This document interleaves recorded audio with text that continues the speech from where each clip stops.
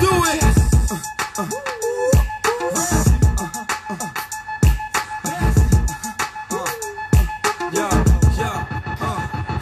We here to make sure these niggas take heed and remember that we bout our business like P in the limit. Got somebody by the bitches that fiends for the niggas. Used to flee me for them niggas, now see all up in it.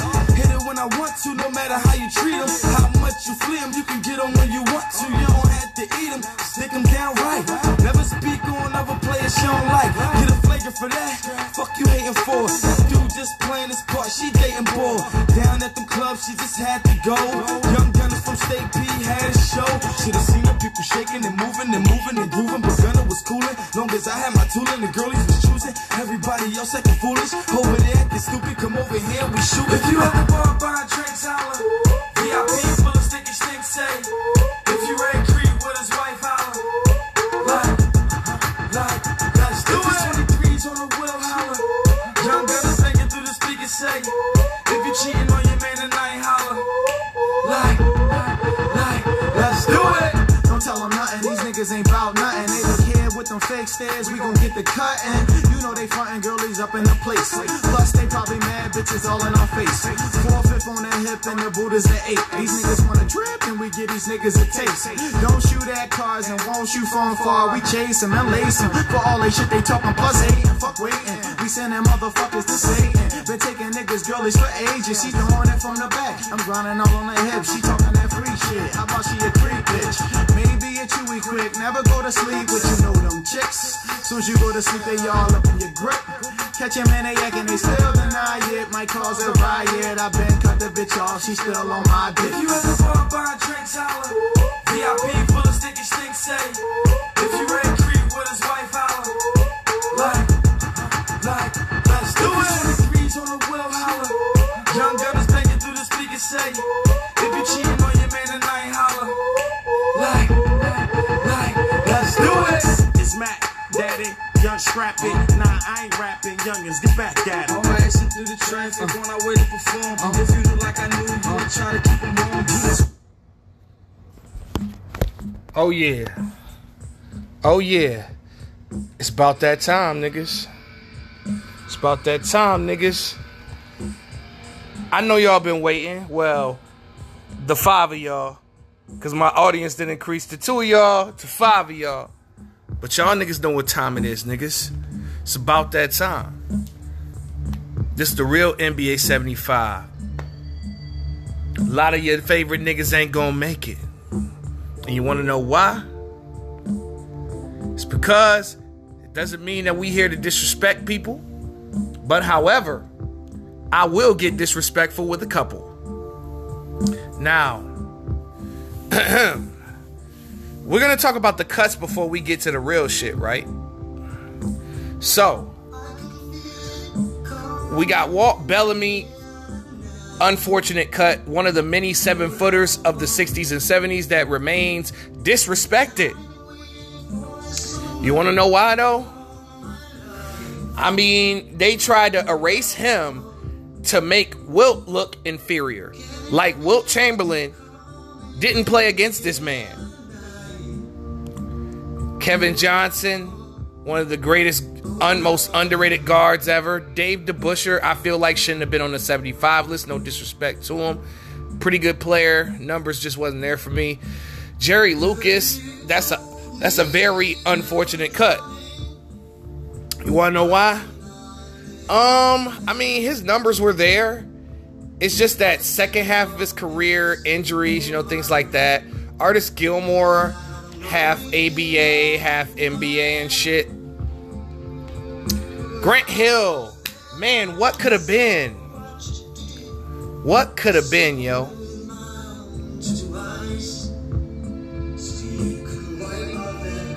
But just very unfortunate. Dolph Schayes, I've always felt like he was overrated. Always felt like that. Always felt like he was overrated. Because in his era, every time he would play the top dog in George Mikan, he would lose. He did get an NBA championship. But still, like, if you look at his numbers, they're good. They're okay. But against George Mikan, his numbers are horrible. And I always got to look at what did you do against the people in your era. Regular season does not hold weight with me. Penny Hardaway, oh, that was a tough one to leave off. He's top 100 though. Oh man, in his prime, all-star, all-NBA caliber player, but injuries just took the greatness out of his Hall of Fame numbers.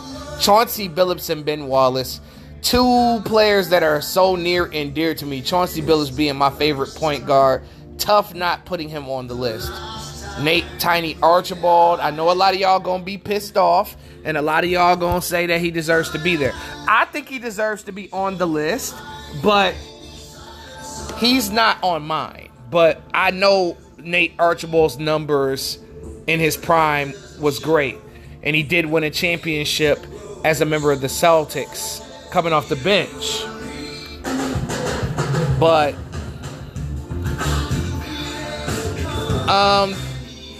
just some people, everybody can't make the list. Everybody can't be here.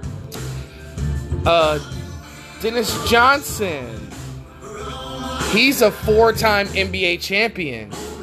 The numbers weren't there, but it's a lot of guys that are on this list that numbers aren't there. But the impact that he had on the Celtics was pretty good. But it wasn't the same impact as Parrish, McHale, and Bird. But it was bigger than anything Bill Walton has ever done for anybody. Except the 77 Blazers, who also didn't make the list. Bob Lanier, great scorer, not a great winner. David Thompson is just a rough cut. Derrick Rose, injuries robbed this man of possibly like top 75 acclaim. Rajon Rondo. Oh, that was a rough one. Rondo on every, he's made all of his teams except the Dallas Mavericks better. All right. Alonzo Mourning. That's another rough one. Steve Nash. A lot of y'all gonna be on my head about this one and be upset, but I don't give a fuck. Fuck Steve Nash. As a staff, as a record label, and as a motherfucking crew. Fuck Steve Nash as a player. And fuck Steve Nash as a coach, especially as a coach. Now, however, Steve Nash is a Hall of Famer. Can't take that away from him. But I feel like his 2 MVPs belong to somebody else who is no longer here with us. However, to give Nash credit, he did make the Dallas Mavericks the Dallas Mavericks, and he did make the Phoenix Suns the Phoenix Suns. Can't take any of that away from him if we're speaking from a realistic standpoint. But I feel like he is overrated. Here's why. I feel like he had a great jump shot. His defense was horrible, and it was a liability on the defensive end. And that cost a lot of his teams chances to win a championship. And unfortunately, the reason why he's never won a championship is because of his liability on the defensive end. And since he had such a major impact offensively, he couldn't make up for it. Nor was he a deciding factor on a championship caliber team because he never won one, which is another reason why he's not up there. Another cut, Manu Ginobili. Very, very tough cut. I mean, he was a part of 4 championships. And he had a lot of big moments in the playoffs. Unforgettable. Even though I hated him. But you got to give him credit. Another cut that was rough for me, Joe Dumars. Oh, Detroit Piston. One of the greatest Pistons ever. Not the best executive, but I don't want to get into that. Just wanted to celebrate his greatness. Paul George. I felt like Paul George should have been maybe at least considered. Just watch him play. You already know what time it is. Pete Maravich. I know a lot of y'all gonna be mad, but I'm like, all these great numbers, but not much playoff success. probably arguably a top 3 college player of all time. But in the pros, his style resonated with people. He was kind of like a White Iverson, you know? He's never necessarily made a group of players better. He's just a showman. Anthony Davis, definitely worthy of being cut. I mean, injuries, lack of reliability. He did contribute to the 2020 championship and technically was low-key robbed of MVP and Defensive Player of the Year multiple times. And last but not least, my current favorite player in the world right now, Damian Lillard. He was on the original list. I think, I hate to say it, but he was only on the top 75 list because to spite Kyrie Irving. Not to say that Damian Lillard doesn't have a potential Hall of Fame career, but it was a little bit too early to put Dame on that list, and I felt like he should have been a cut. Now, let's get started. The real king known, NBA 75, y'all. Let's start with number 75. Now, this player, I mean, say what you want. Okay, he never won a championship. The furthest he's been is the conference finals, and he was a shell of himself at that time, despite him making contributions on that team. But this guy revolutionized basketball and was pretty much our Dr. J. He is what Dr. J meant in the 70s and the 80s to my generation. Number 75, Vince Carter. Now, Vince Carter in his prime, unfortunately, fell victim to what a lot of dunkers go through, which is a lot of injuries. Now, he may not have had the makeup of a championship caliber player, but me putting him at 75 is more so of what he did to the game to revolutionize great dunking. Now, we know Dominique Wilkins did the same thing in his era. We'll get to him momentarily, spoiler alert.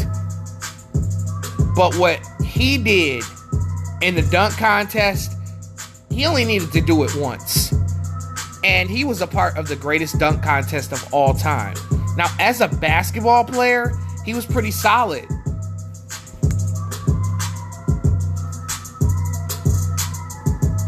Now, I'm going to try my hardest to make this under 2 hours.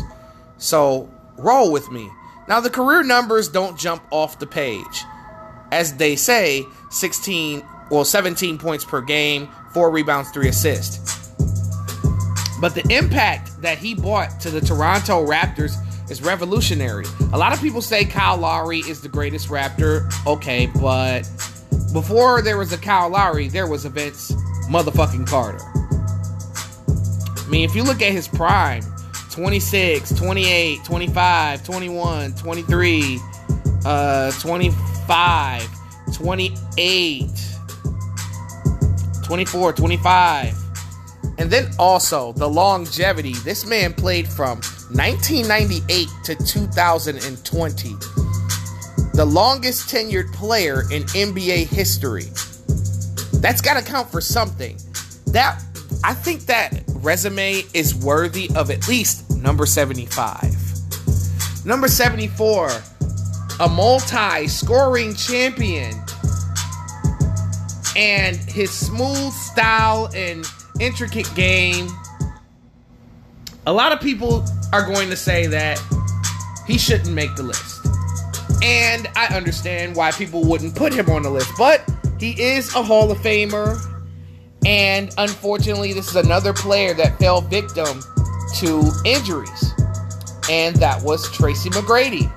I think Tracy McGrady, along with Vince Carter, revolutionized dunking. And he made the game exciting to watch. But unfortunately, playoff success probably kept him from being a little bit higher on my list. Now, there's a lot of people that had deeper playoff runs than T-Mac. That's completely fine. But being a figurehead of my childhood along with Vince Carter, Allen Iverson, and Kobe Bryant, they ushered in the 2000s era of basketball where it was excitement, it was a lot of dunking. which contributed to the game. Now, number 73, this dude is on their list and mine, and I feel like he gets his due. But the only question that I had was, he had so many chances to win championships, and it just never got done. Whether he was a leader or whether he was the best player. And number 73 is Reggie Miller, by the way. One of the greatest shooters of all time. Top 5 greatest shooter of all time. Arguably top 3. Revolutionary. Underrated defensive player. Massive irritant on the court. Pretty damn good player. It's just that I understand that he couldn't get past Jordan. Barely anybody could. But when Jordan was gone, 94-95, never made the finals. Jordan left. You made the finals in 2000. Couldn't beat Shaq and Kobe. Then, the breakup of Shaq and Kobe. You had Jermaine O'Neal, Ron Artest, Captain Jack. Couldn't get it done. That's the only thing. That's my only gripe against Reggie outside of him being such an outstanding basketball player. Number 72. This man is disrespected. Disrespected. And I cannot believe the NBA 75 did not have this guy on the list. One of the league's greatest scorers of all time, who averaged 23 a game, 6 rebounds a game, and 3 assists. Now, he didn't have playoff success as he should, but in his deepest playoff run, he averaged 35 points per game and 6 rebounds per game. My player at number 72 is Bernard King.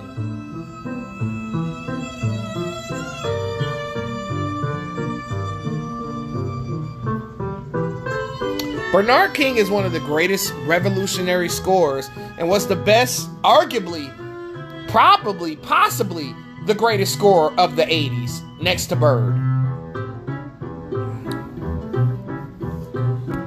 King had the Carmelo Anthony game. Back to the basket, he dunk on you, and he was an underrated defensive player as well. He just never won a championship, and that's fine. A lot of players on this list haven't, but for him to be left off the NBA 75 list, it's just very unfortunate.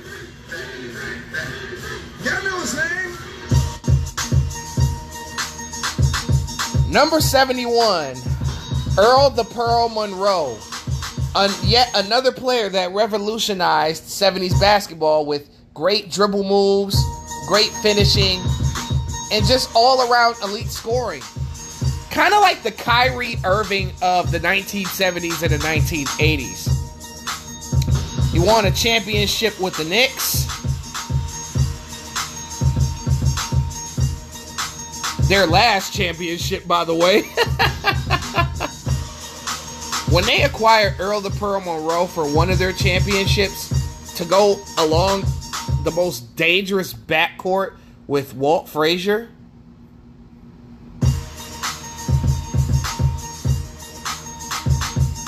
that was all that was needed to solidify himself in NBA history.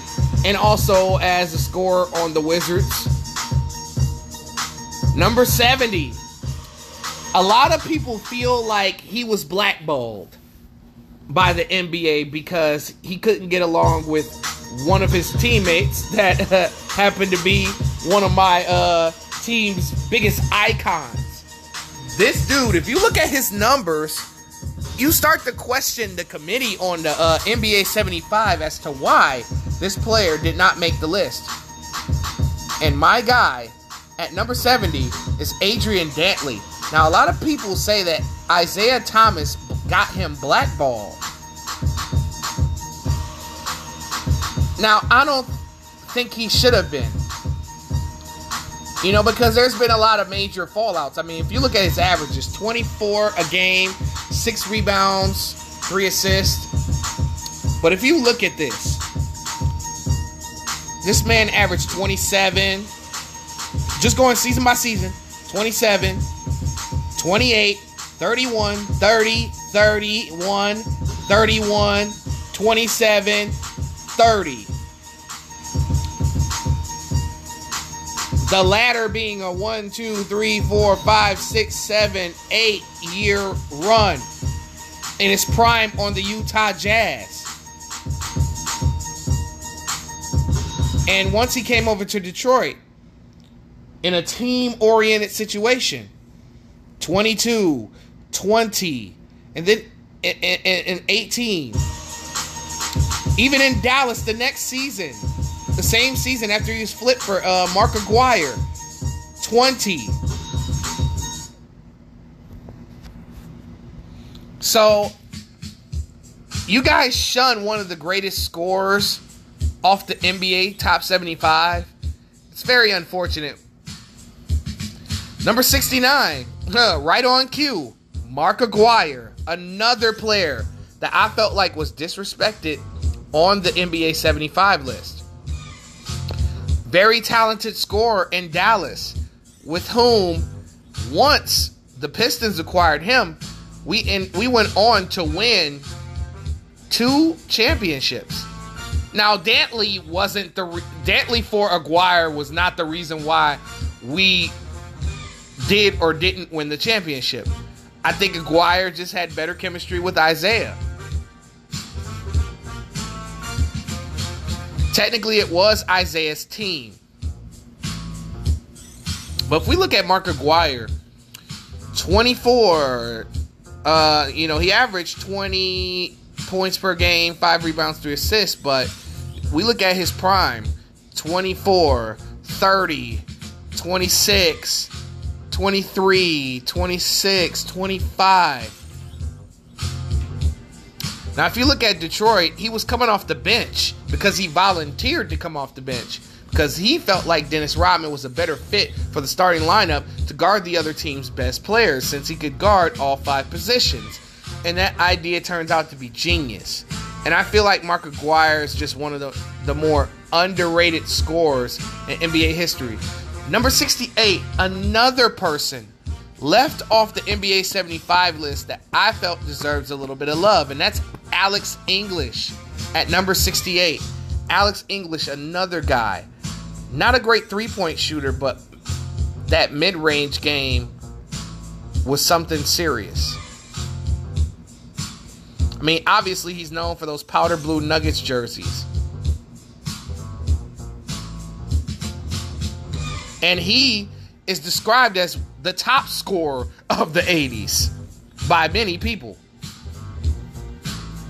And looking at his prime, you can see it.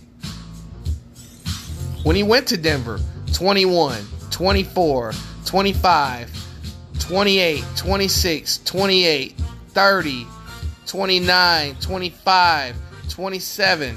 When he was 35 years old and played 82 games, he averaged 27 points per game, 5 assists, and 4 rebounds. Crazy. All right. Number 67. Another disrespectful omission to the NBA 75. And this man has won his 4th championship this season. Number 67. Klay Thompson. Now, I know what you're thinking. Klay Thompson doesn't have your Hall of Fame numbers. I mean, yes, he does. For his career, he's been consistently averaging 20 a game as Steph's right-hand man. Even this season, coming off of 2 major injuries, still managed to average 20 a game.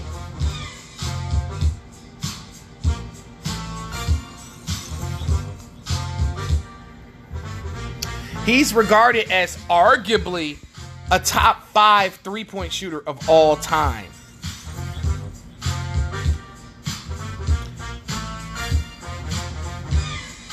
I mean, his career numbers, he averaged 19 and a half, basically 20 points per game. Shooting 42% from three for his career. Not to mention his contribution on many championships and being Game 6 Clay.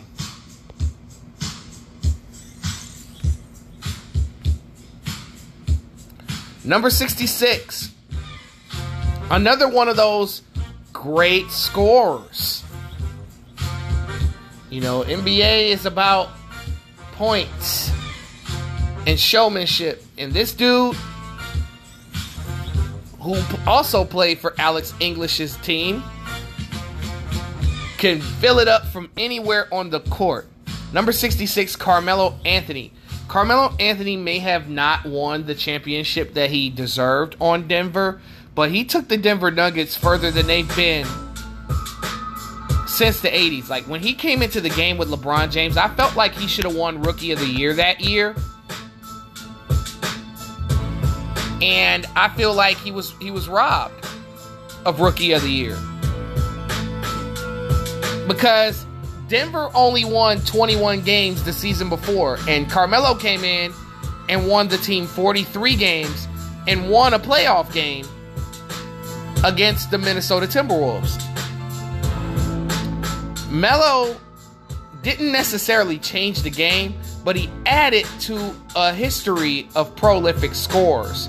Whether he can hurt you from the post, the mid-range, wasn't too big on defense, but all in all, a great basketball player. Number 65, I make jokes. I talk a lot of shit about him, but there's no denying that this is another guy who is one of the league's greatest scorers of all time. And at number 65, I got James Harden. Now, James Harden in his prime was one of the better one-on-one players in basketball history. Now, yes, you could say, defensively, he was a liability. Okay, I get that. But James Harden, I had always said that he was an underrated passer for years in his prime on Houston. And if they would have played him at point guard, I felt like Houston would have had a lot more success. But unfortunately, he ran into the Golden State Warriors, for one, which is part of the reason why he's never won a title. And then he just has this ability to disappear in big games. Despite having those traits, the dude is a bucket. He finishes well at the basket. He improved on the defensive end a little bit. Just a little bit. Just a little bit. And now, currently, as his career stands, he's optioned more for the point guard position. Just got to get that weight under control and lose that baby, and bam! Harden could still go out there and get 24, 7, and 11. Number 64. I call him the most hated NBA player in NBA history.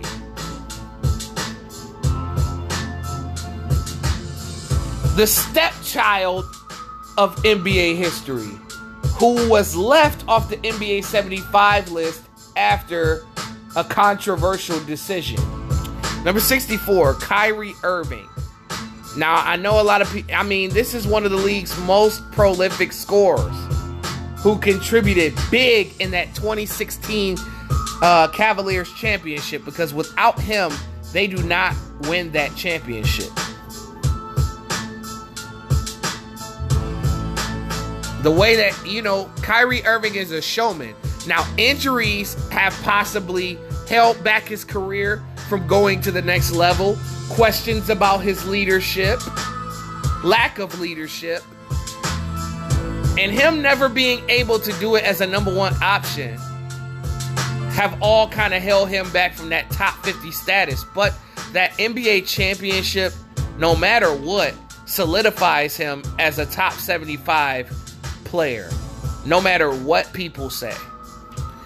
Number 63, this player gets criticized a lot as well. This is probably the second most hated player in NBA history. But he does it his way, his style. In his prime, he was very explosive, and he had one of the greatest teammates of all time, and went to the finals at a very young age.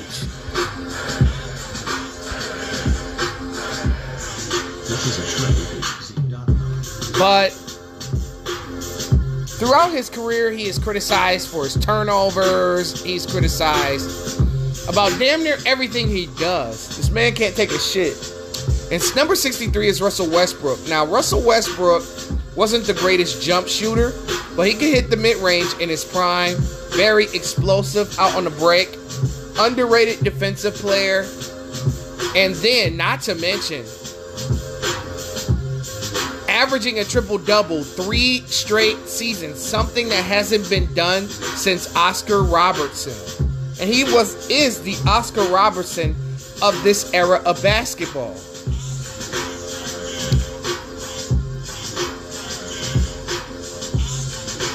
Didn't have the best finals performance. And in a system where he could thrive, where he could play his game, he could be successful. Let's move on to number 62. Number 62 is an icon in New York. One of the greatest players to ever do it. But unfortunately, him missing out on winning a title when Michael Jordan sat down could have possibly cost him top 50 status. But this is one of the league's greatest big men of all time and shall be respected as such, and that's Patrick Ewing. Patrick Ewing just never could get over the hump, despite him averaging a double-double for his career, as he should. He played the big man position, as he should. And he had an underrated jump shot. Like, I saw footage of Patrick Ewing shooting three-pointers.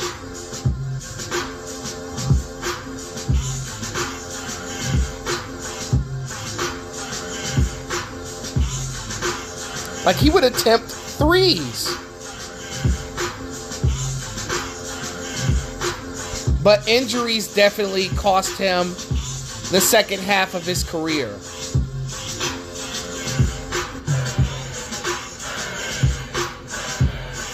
But if we look at the numbers in his prime, let's show you that he is the business. Well, he came into the game his rookie year averaging 20 points and 9 rebounds. So let's look at this. 22 and 9. 20 and 8. 22 and 9. 23 and 9. 29 and 11. 27 and 11. 24 and 11. 24 and 12. 25 and 11. 24 and 11. 23 and 11. 22 and 11. 21 and 10. 17 and 10. This is 15 seasons, y'all. Patrick Ewing was a great regular season player, and in the playoffs was dependable, but not clutch. And that's okay. A center doesn't need to be clutch. And I felt like there was a lot of pressure put on him in New York. Number 61, often disrespected on every list. This dude was a multi-defensive player of the year. As a matter of fact, he was a 3-time defensive player of the year.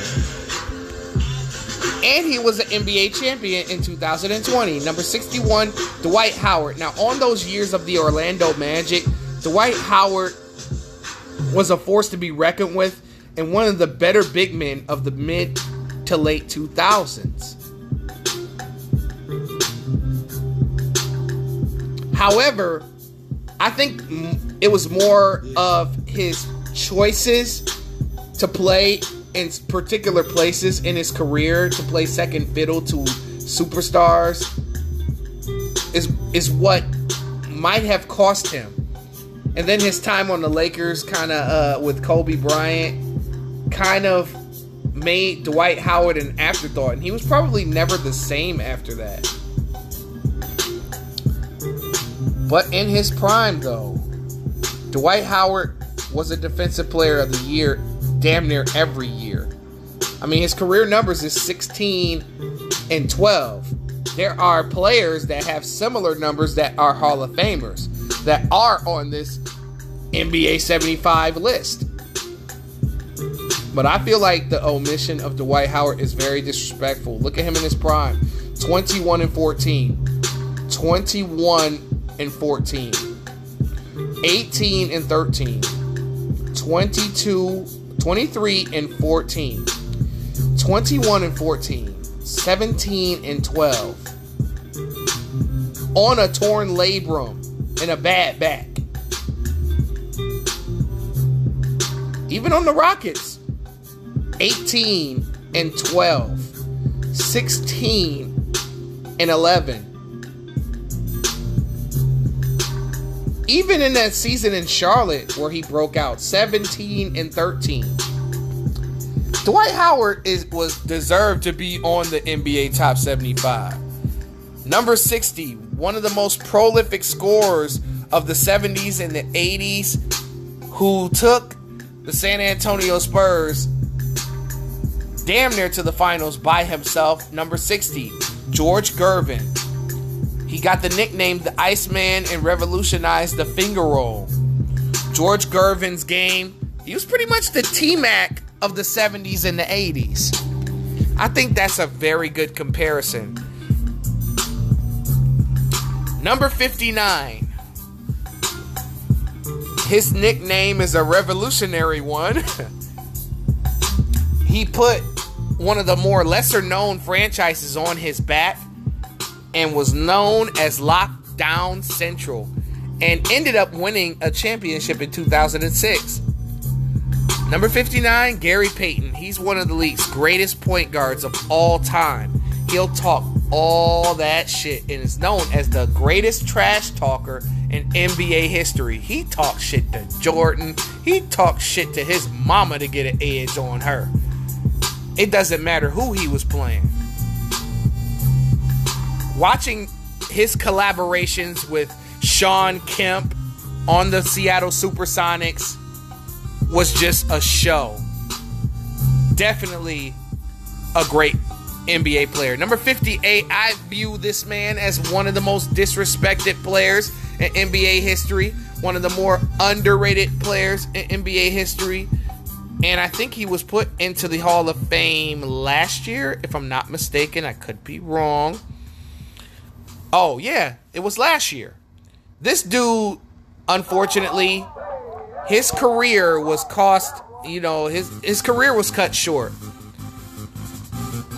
I honestly do believe that if he would have played 3 more seasons, he would have got the respect that he deserved. He was just never able to recover once his career was cut short. Now, number 58, Chris Bosh. Now, Chris Bosh was a different type of big man. You know, he got a lot of flack for being soft because he wasn't necessarily a defensive big man. You know, anybody over 6'10" had to play defense, but no, he was an offensive guy. Those years in Toronto, I mean, look at this, 23, 22, well, actually, 23 and 9, 23 and 11, 22 and 9, 23 and 10, 24 and 11. Even as a third option on the Miami Heat, 19 and 8, 18 and 8, 16 and 7, 16 and 7. Even when LeBron left, well, actually, I take that back. LeBron was still there. Well, actually, yeah, that's when LeBron left, 21 and 7. His career was cut short by a blood clot. But even in that comeback season, 19 and 7. And then when he did go to Miami, he changed his game around on the defensive end and started blocking shots.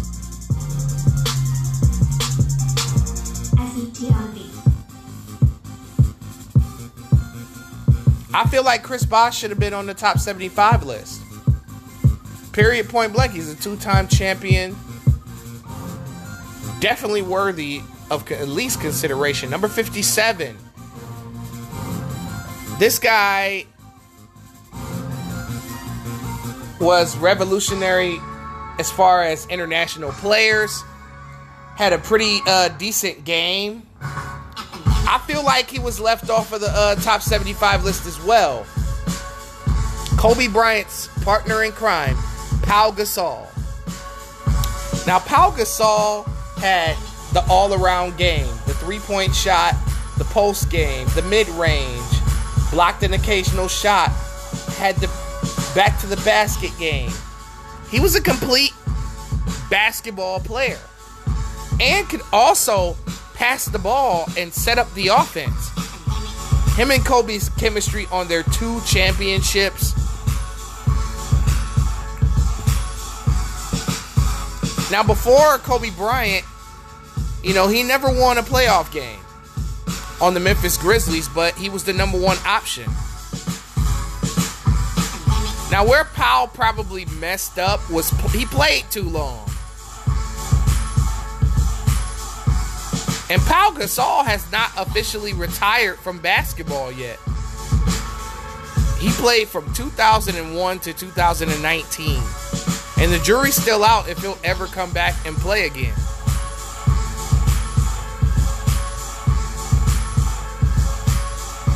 But 17-9 for his career is better than a lot of people's numbers that's on this list. Number 56. World renowned as one of the greatest shooters of all time. Definitely another top 5 guy. Who was recently surpassed by Stephen Curry on the all-time three-pointers list. Ray Allen. Now, in his prime, he was a number 1 option, but was better suited for a number 2 option on a championship team. As he was one of the members of one of the first big threes, probably the second one, because Baylor, Wilt, and Elgin was a big 3, like it or not. But Ray Allen, throughout his career, showcased himself as one of the best movers and shakers on the court to get open for three-pointers. Was an underrated ball handler, underrated defensive player as well. Ray Allen has 2 NBA championships as well and hit one of the biggest shots in NBA history. Now, number 55. This in the 70s in the 70s, this player was the Ben Wallace of his era. Now, his numbers don't jump off the page, but this was the first player in that time frame that did shit like Ben, that would completely impact the game on one side of the ball, and it contributed to him winning a title in 1978. And that player is Wes Unseld. Wes Unseld, if you look at his numbers, they're not great, but he averaged 11 points and 15 rebounds, which is along the Ben Wallace lines.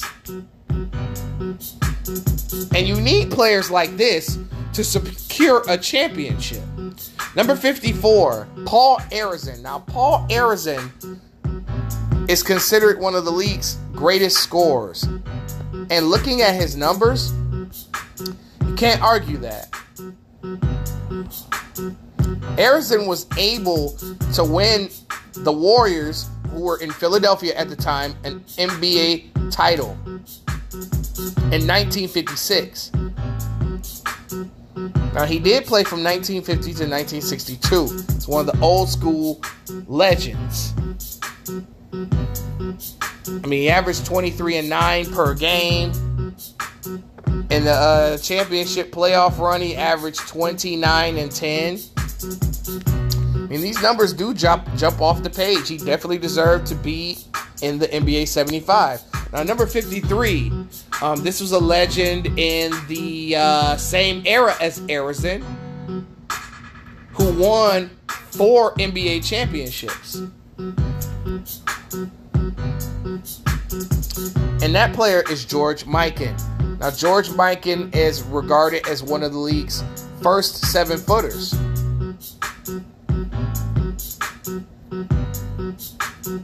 This nigga was around when basketball first started. Actually, I'm wrong. This dude has 5 NBA championships. God damn. Well, actually, it's 4 NBA championships because the first championship was the league before it became the NBA. But his numbers speak for itself. I mean, 24-10. Blocks weren't counted back then. Can you imagine how many blocks he averaged? Now, I do understand it was a different era, which is why he's probably ranked outside my top 50.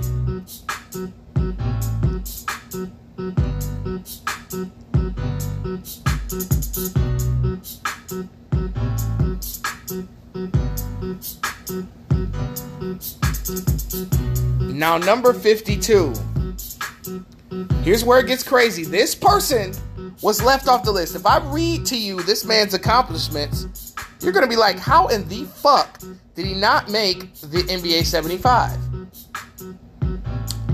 Okay, let's read through this dude's stuff here. I don't think this page has all of his accomplishments here. Let me look it up on Wikipedia. Number 52 was on one of the greatest teams of all time. One of the greatest dynasties of all time. He was a 6-time All-Star. He's a 6-time All-Star. 8-time NBA champion. 4 times All-NBA. And the 1957 Rookie of the Year and a Hall of Famer was left off of the top 75. How in the fuck is this guy not? And then on top of that, I believe he was 8-1 in the NBA Finals. And that's Tommy Heinsohn. His career averages are 19 points and 9 rebounds. How was he left off this list? Oh yeah, Bill Sharman was left off my list. Not to say that he wasn't good. I'm just saying, like, it's too many for him to fit. But look at this shit. These numbers are fucking crazy, by the way. It was one season he averaged 22-10. And this dude wasn't even a number 1 option. It was Bill Russell, Sam Jones, Bob Cousy, Havlicek off the bench, Tom Sanders off the bench. Tommy Heinsohn started. He was known more for, putbacks, and he could stretch that jump shot out to the mid-range. His percentage just for the field would indicate that he shot the ball a lot, because for his career he shot 41% from the field. Despite him being a 4, he stretched that mid-range jumper out to 20 feet. So the fact that this dude got disrespected like that was wild. Number 51, another great Celtic in a time where his counterparts got more attention than him. The Vince Carters, the Kobes, the T-Macs. But this guy, when he got his opportunity to win a title, he won the title against one of the greatest players of all time. And number 51 is Paul Pierce. Paul Pierce is another guy, probably top 10 most hated. Like, this dude was carrying those terrible ass Boston Celtics teams with Antoine Walker dragging their asses to the playoffs. And when he linked up with Kevin Garnett, and Ray Allen and won the Finals MVP. I don't look at regular season MVPs because Paul Pierce was not going to win the MVP even if he tried wholeheartedly.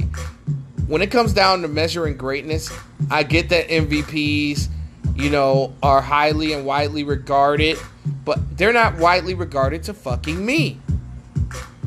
And this dude, in his rivalry with LeBron James, he held his own. And he was an incredible player to watch.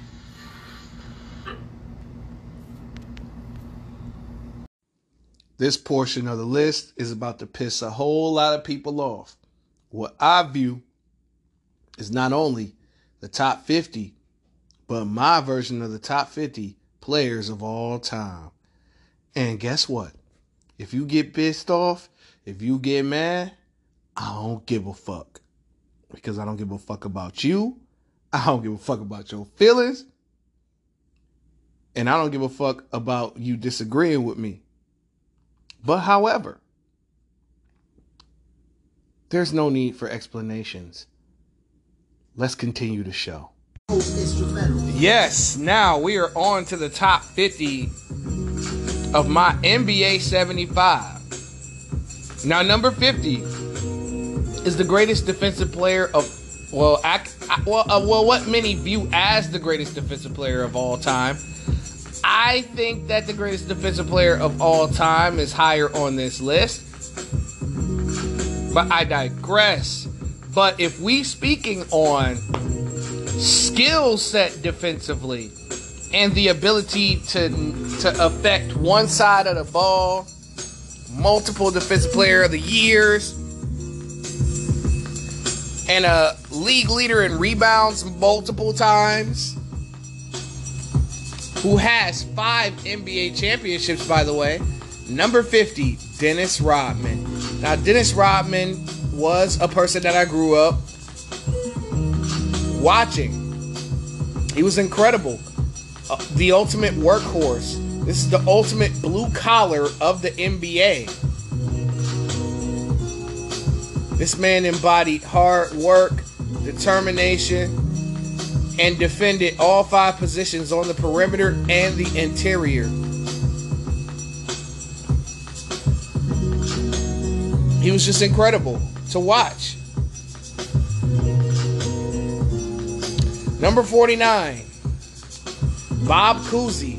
Now, Bob Cousy, a lot of people look at Bob Cousy like black people look at Elvis. Because the stuff that Bob Cousy was doing, the Harlem Globetrotters were doing first. All that figure 8 dribbling and getting past people. These were moves that were learned by Bob Cousy. And he brought that to the white NBA. I hate to call it that, but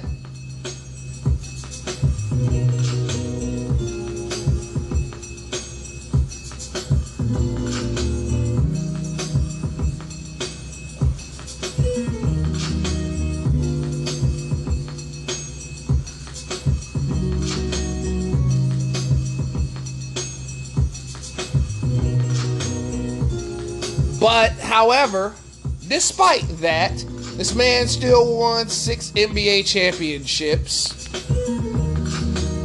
And Bob Cousy is still, despite him biting his style from the Harlem Globetrotters, even though he would disagree, he might get mad. Don't clap back at me, OG. Don't clap back at me, OG. I mean, he was an MVP, even though that doesn't matter. Finals MVP was not out.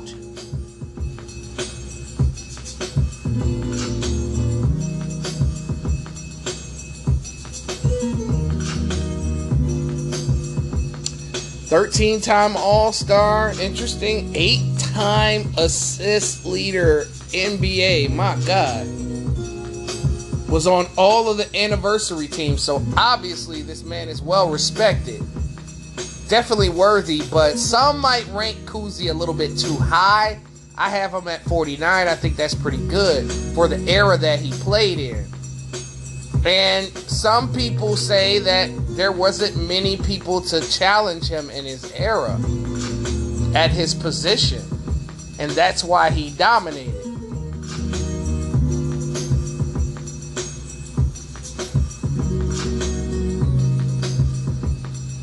I mean, but he was a part of that Celtics dynasty. He won 5 straight championships before he retired. In 1963, he retired on top. His career numbers are 19, 9, and 5, which is solid for a point guard. Then, you know, another thing he's criticized on is his shooting. And Bob Cousy has had bad playoff games. You can look this up yourself. But so is everybody else.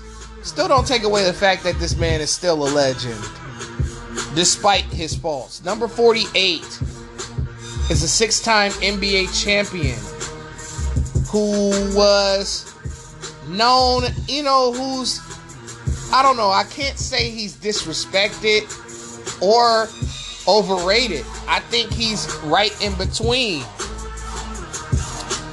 But however, his athleticism, his defensive prowess, and you could possibly maybe even say that he could have been the first point forward, at least of my generation. Number 48, Scottie Pippen. Now, you know, he did have that magical season in 1995 when Michael Jordan retired and took the Bulls to the second round of the playoffs. However, he didn't contribute much to the game of basketball. He's more known for being a pivotal part of a 6-championship run that he contributed to. Still, Pippen was a quality pro and could score all over the floor. He wasn't the best 3-point shooter or mid-range shooter, but sometimes when Michael Jordan needed a break, Scottie Pippen came in and tore shit down. Number 47. This dude was one of the greatest centers of all time on yet another one of those Celtic dynasties. But this is the 80s Celtics dynasty, though.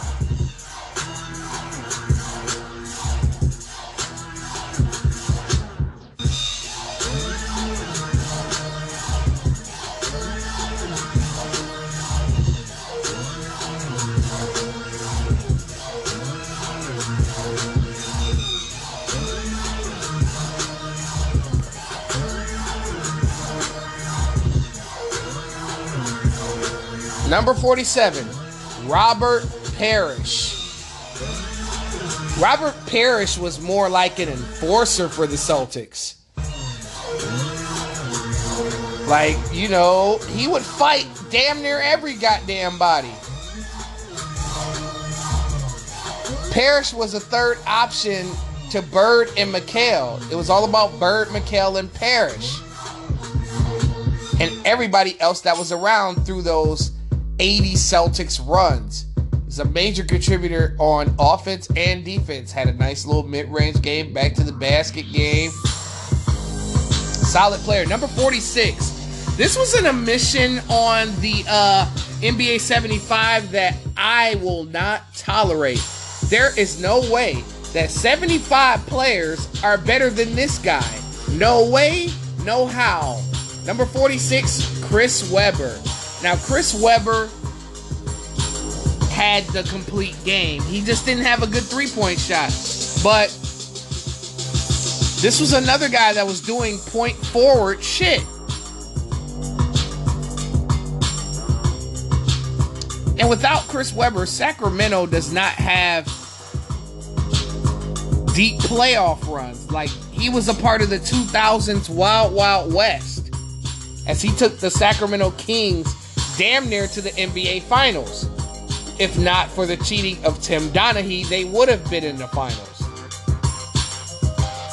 Webber's complete game, you know, obviously he had a lot of injuries that could have held back his career from being more than what it was, but he's always a contributor on playoff teams.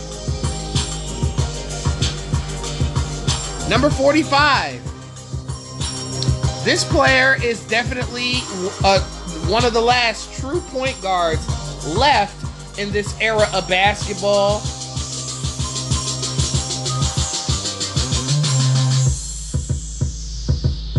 Only going to the finals in one season, but other than that has had a pretty stellar NBA career and has garnered the respect of many legends. Number 45, Chris Paul. Now, if you're looking for a guy that could come in and help a shitty franchise win games, then he was your guy. Not necessarily a guy that you can depend on to win a championship as a number one option, but he could be a piece to the championship team long as he had like a scorer or multiple scorers around him. Chris Paul is a true point guard. Has a great mid-range jumper, great pull-up game. Pretty decent on the defensive end, a little bit overrated on the defensive end. But when he goes to a franchise, that team is going to make the playoffs. It's rare that Chris Paul misses the playoffs. So you got to give him credit where credit is due. Number 44, yet another omission on the top 100 list. A lot of y'all gonna think I'm crazy. This is why I had to forewarn y'all that this is gonna piss you off. This player has a Finals MVP. This player was on another dynasty in the 2000s and the 2010s. Number 44, Tony Parker.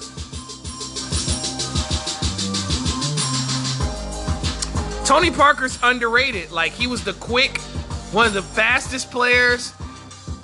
Great finisher at the rim for his size.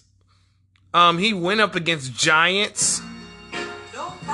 And you know, he didn't do much to revolutionize the NBA, but he did it from the international level. And I feel like he's one of the greatest international players to ever play this game. Another great find by the great Greg Popovich. All you have to do really is look at Tony Parker's playoff numbers and his performance in the 2007 finals. It's kind of like Kyrie.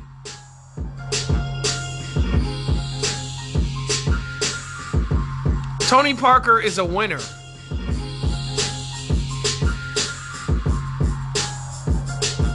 And I think he would have been good on any team he would have been on. Now, he wouldn't have won 4 championships, but he could have been a piece to a championship team. But it just so happened that he ended up in the right system with the right coach. Number 43. One of the most underrated players of all time. He was a leading scorer multiple times. And he ended up winning 2 championships as a backup 5 to the Los Angeles Lakers. And that player is Bob McAdoo. Bob McAdoo was the 1970s, 1980s Kevin Durant. Now, he was 6'11", but he can handle the ball like a guard and can pull up. And his pull-up game was sick. I mean, look at his prime. 31 points per game. 35, 31, 26, 24, 27, 27, 25, 27.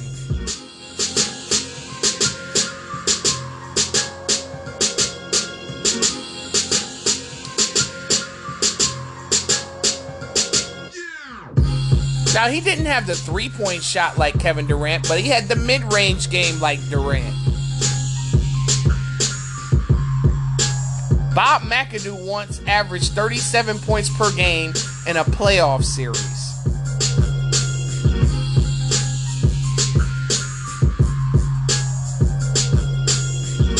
And was very pivotal to those 80s Lakers teams as a 6th man. Number 42, This dude revolutionized and is a very underrated revolutionary of the post game. Like, if anybody can teach you the post, this man can. Number 42, Kevin McHale. And he's been known to be a teacher of guys such as Kevin Garnett. You know what I'm saying? So, Kevin McHale was a beast in his prime. I think he's got either 2 or 3 NBA championships. I'm not 100% sure. I gotta look that up. But McHale was a big contributor to that big 3 in Los Angeles. I mean, in Boston, I'm sorry. Not Los Angeles, my bad. It's been a long night. It's 12:24. His numbers don't jump off the page. I mean, 18-7. Because in the beginning of his career, actually, he was there for all 3 rings. He was just a 6th man for some of them. But not all of them. McHale was always a solid player.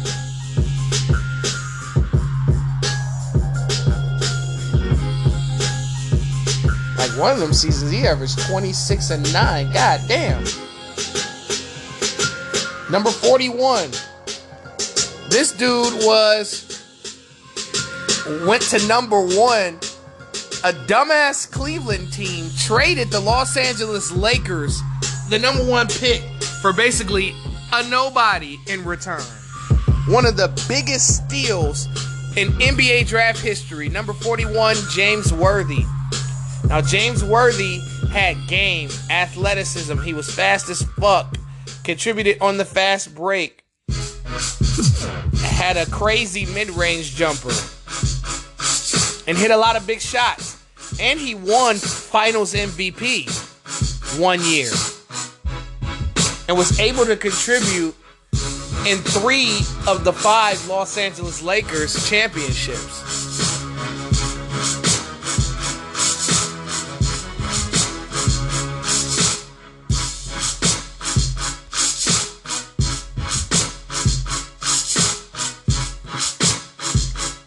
Number 40, a legend in the 70s, a big man for the second run of the Celtics dynasty. Even though this group of players had struggles, this guy, along with John Havlicek and JoJo White, ended up adding more championships to the Celtics, and that is Dave Cowens. Dave Cowens is also a Finals MVP as well.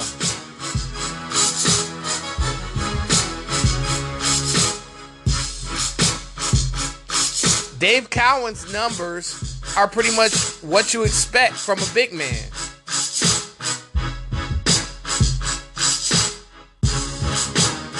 $17-14 is all you can ask out of your big man. And then just the crazy part is just being asked to guard guys like Kareem Abdul-Jabbar was a tough test for him.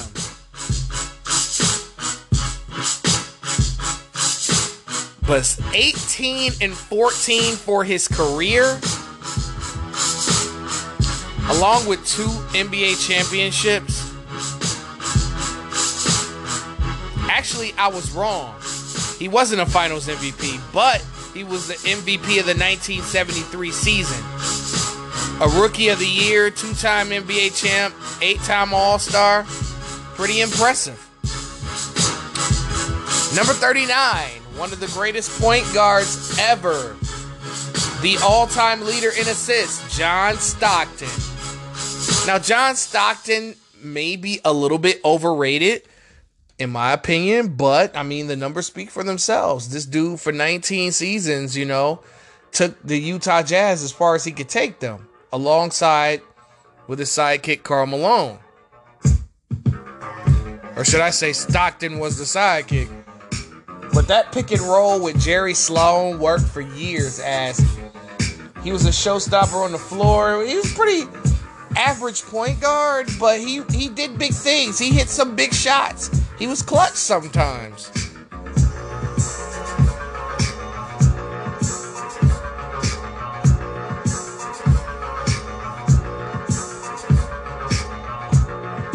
Stockton was not no slouch, but, you know, the inability to get over the hump some years where they could have possibly won 3 or 4 championships with that team. But my thing is, I mean, you put a decent third with Hornacek around them. You would have thought that they would have got over the hump, but maybe they just needed a little bit more. Because Utah I never known many great players to come off the Jazz bench.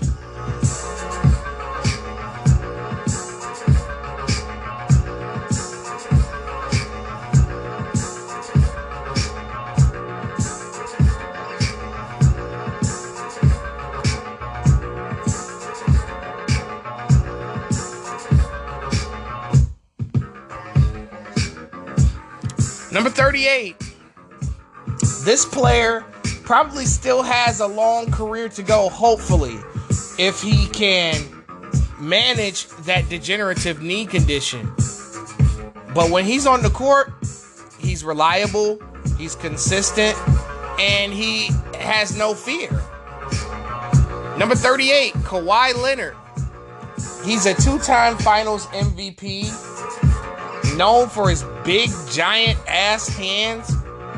Known for being the final piece to the Spurs dynasty. And known for busting LeBron James' ass. Yeah, I said it. All jokes aside, though, Leonard's game has improved offensively. Like, this dude has the mid-range, has the three-point shot, has the athleticism, has the post, the turnaround. Kawhi Leonard's one of the more skilled players in NBA history. Not to mention the defensive ability and the defensive skill set. He's also won Defensive Player of the Year. Everybody talks about Kawhi Leonard never won MVP. That's why he's not great. Kawhi Leonard never won MVP. Man, bitch, shut your bitch ass up. Nobody gives a fuck about the faggot ass MVP. Fuck that shit. MVP is a regular season award.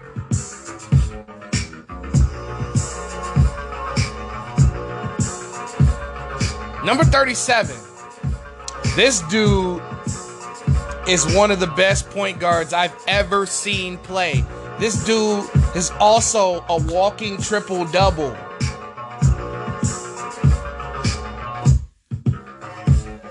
And I feel like this guy definitely gets his respect. And he's also currently one of the best coaches in the NBA right now. Number 37, Jason Kidd. Now, Jason Kidd, what he did on those New Jersey Nets teams was crazy, bro. Like, the fact that he got this team to the finals twice was insane. The fact that they took 2 off San Antonio. You know, a lot of people called their finals the worst finals ever, and that wasn't fair.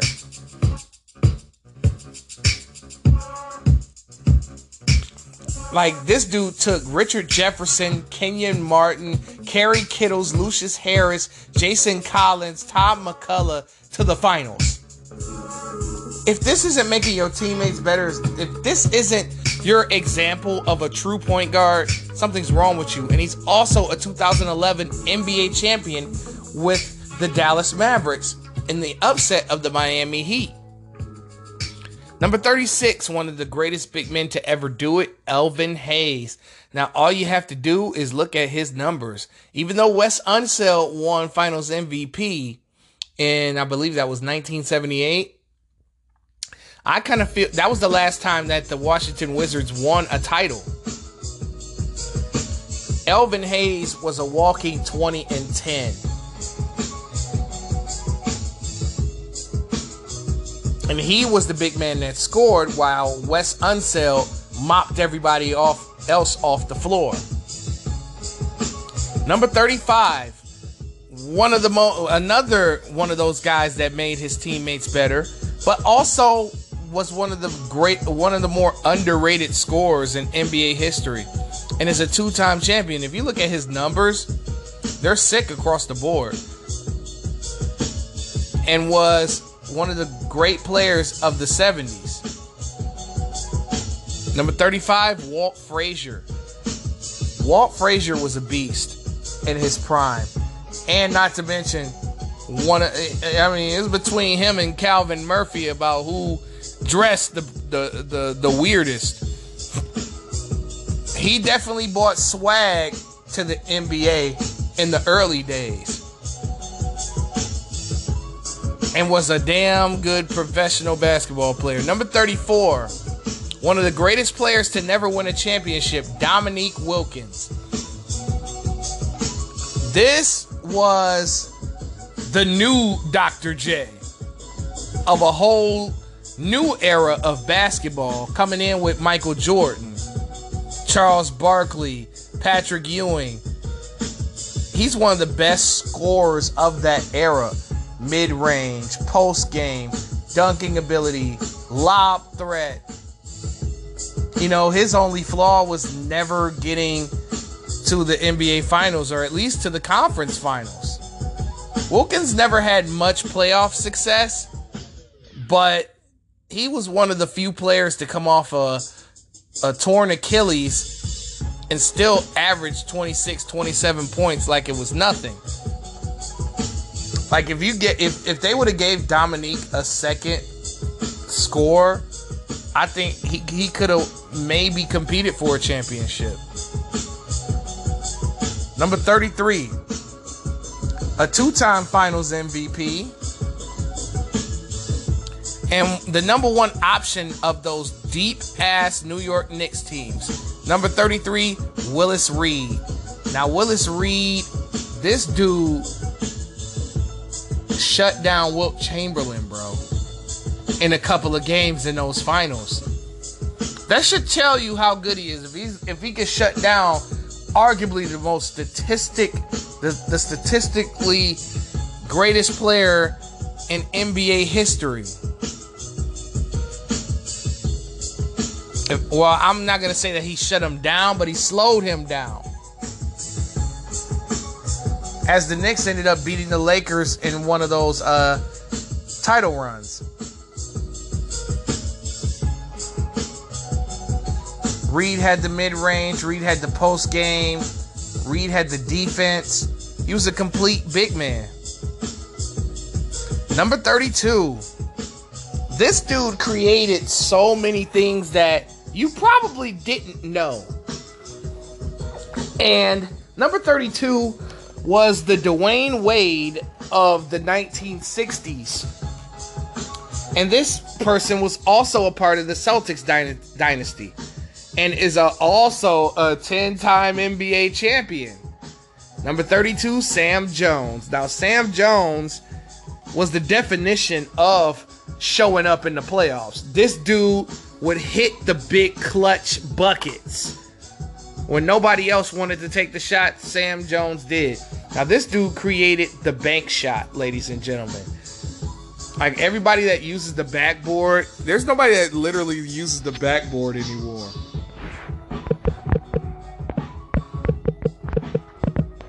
He was known as Mr. Clutch. That was one of his nicknames.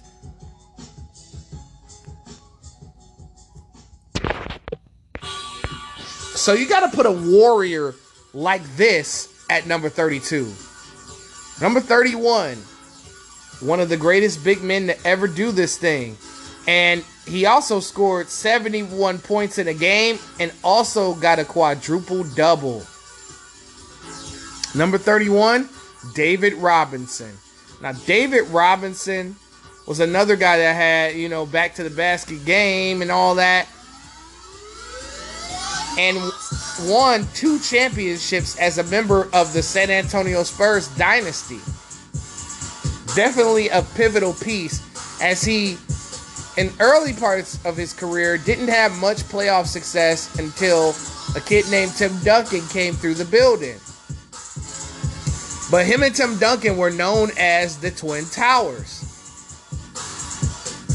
Shout out to the Admiral. Number 30, Rick Barry. Now, Rick Barry is one of the greatest scorers ever. And I feel like Rick Barry is underrated. Like him winning that championship in 75 with just Jamal Wilkes and no other like notable names. He definitely deserves, you know, you definitely deserve to tip your hat to him.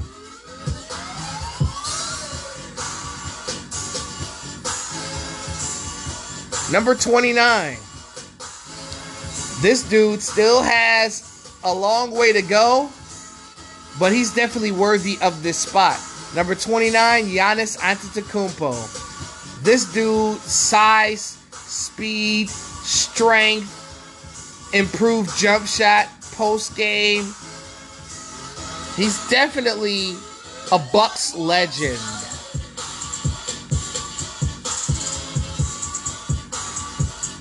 I mean, he's a two-time MVP, a Finals MVP,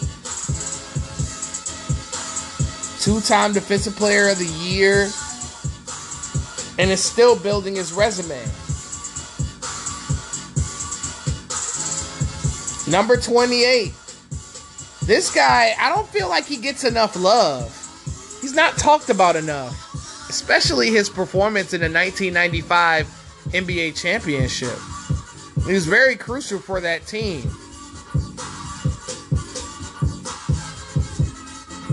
Number 28, Clyde Drexler. Not the greatest three-point shooter, but he was also in that same era with Dominique, Jordan, an older Julius Erving as one of the guys that attacked the basket with a vengeance. And he had some game. He had a great mid-range jumper, underrated on the defensive end. And he was one of the lucky guys to get a championship out of the Jordan era. Number 27. Widely regarded as one of the best players to never win a championship. Charles Barkley. Now at 6'4" and about maybe 280, 290. Still one of the fastest players on the court. Great ball handler. Great mid-range jump shooter. Very athletic for his size. Just an all-around badass. You know, he's more known for that 1993 playoff run where he made the NBA Finals and lost against Michael Jordan.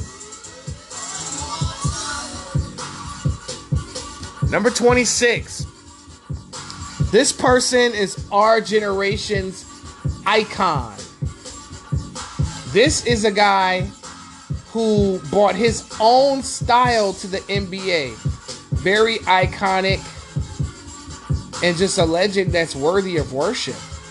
Despite him also being one of the greatest players to never win a championship, laid his body down on the line, played through injury after injury after injury, and ended up contributing one of the only loss to possibly the first undefeated team in playoff history, Allen Iverson, at number 26. Allen Iverson revolutionized the crossover, but he revolutionized dress code.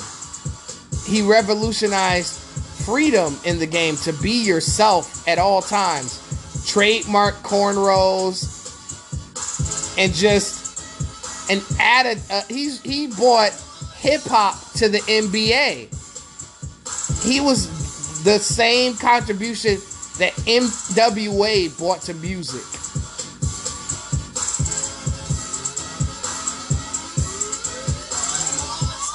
Number 25. This guy is another person that is one of the greatest players to never win a championship.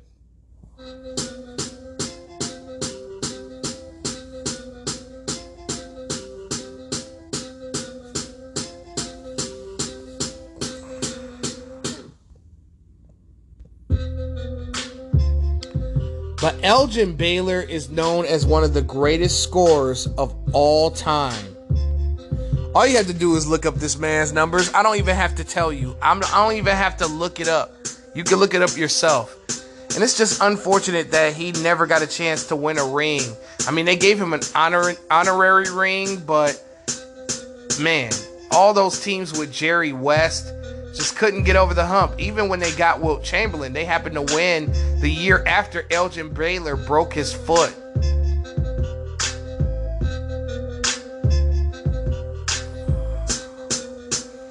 This dude was a guard that was averaging a double-double.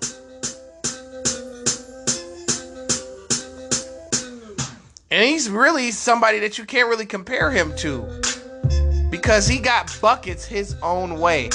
Number 24, Bob Pettit. Now, I know what you're thinking. This dude played in the 60s. He's old. But, I mean, as far as him and Cliff Hagan, like, who the fuck else did they have on those early Hawks teams that could get them over the hump? And then this is a person that beat the Celtics dynasty when they were running shit. You know, the Celtics had just went back-to-back, and Pettit ended up winning the Finals MVP in '58. That was the last time the Hawks got a championship. Like, this dude beat Bill Russell and all those guys. He got to be respected. I mean, his numbers... I mean, he averaged, what, 27 and 17? Crazy.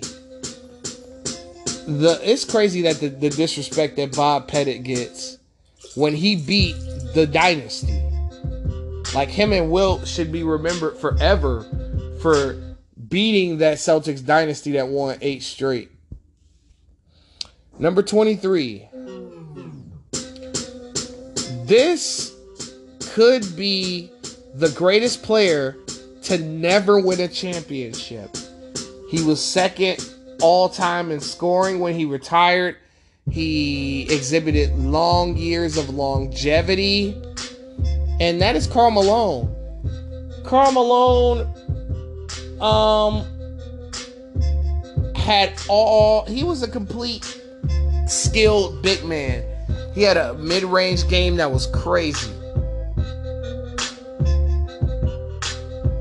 He just wasn't clutch, and that's okay. Everybody can't be clutch.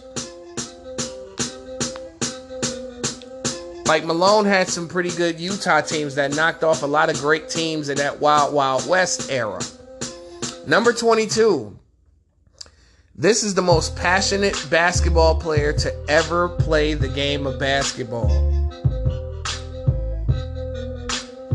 This guy, on the defensive end and on the offensive end, was very skilled, coming straight out of high school into the basketball. Kevin Garnett. Now, Kevin Garnett, you know, he exhibited a lot of playoff failures.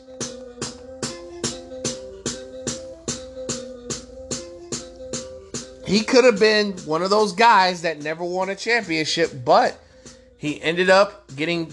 I mean, I think the Boston trade was fair. It wasn't like that punk-ass Miami shit, that cheating shit. They traded 6 players and multiple picks for KG. They gave up their whole team for KG.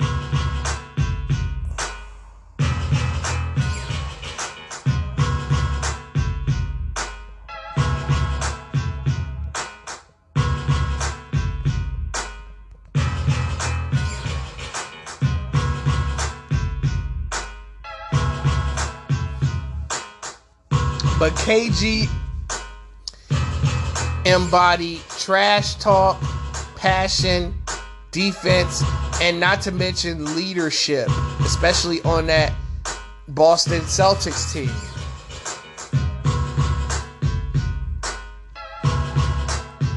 Number 21, the greatest international player ever, Dirk Nowitzki.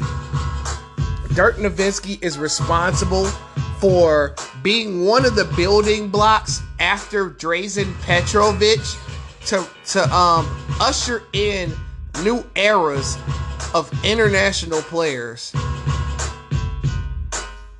leading to later editions of the Euro step. Dirk Nowitzki's turnaround shot is revolutionary. Now, he also suffered a lot of playoff failures in that Wild Wild West until he got to the finals in 2006 and in 2011. Dirk had the greatest finals run, one of the greatest finals runs ever, alongside Wilt Chamberlain, which we'll get to, of course.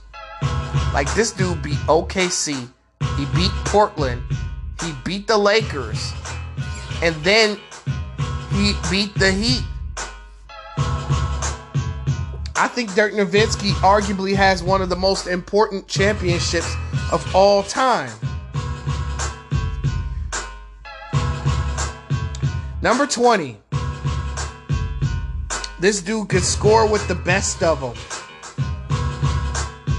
And this dude has one of the worst finals records of all time. But that just showed how crazy his era was. Number 20, Jerry West. Now, Jerry West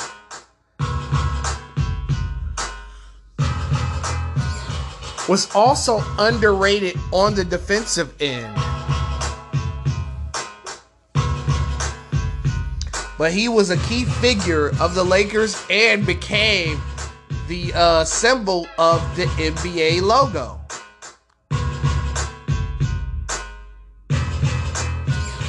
Number 19, one of the greatest big men to ever do this thing, Moses Malone. Now, Moses Malone held his own against every big man of his era. And not to mention, he got to play against Kareem,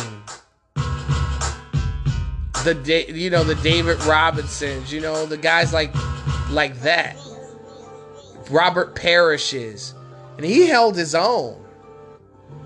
He has one of the greatest carry jobs in NBA history. This dude took an 8 seed to the NBA Finals in 1981.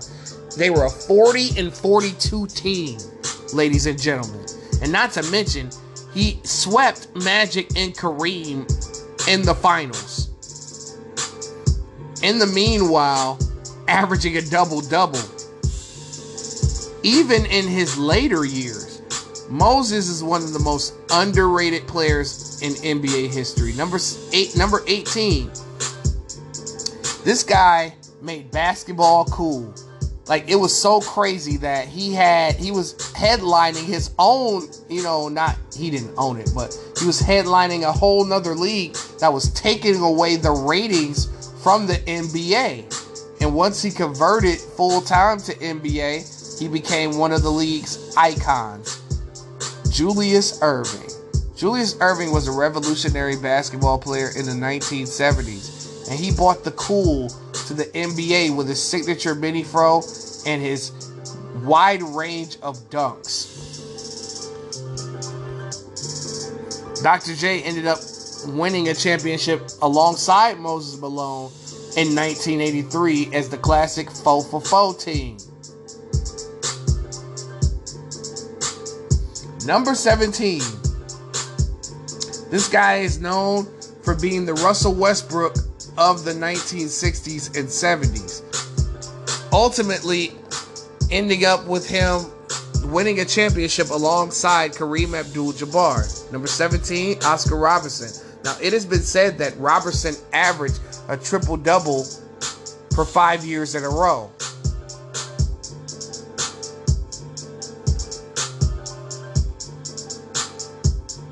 It's also been said that in his prime, he was a walking 27, 7, and 9.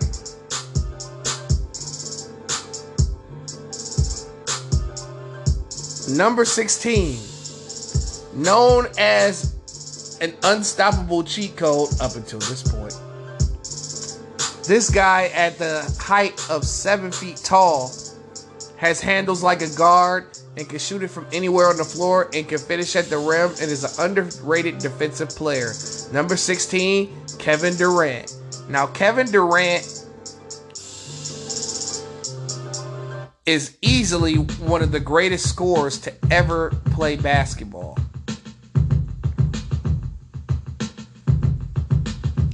Kevin Durant may not have this major alpha male personality, but his game is alpha.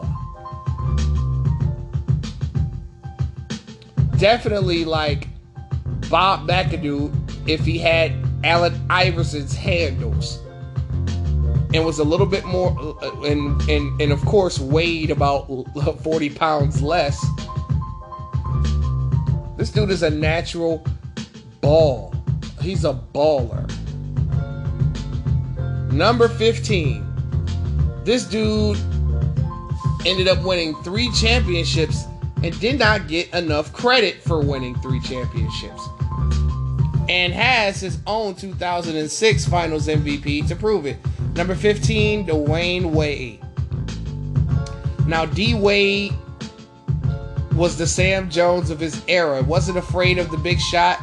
Used the backboard.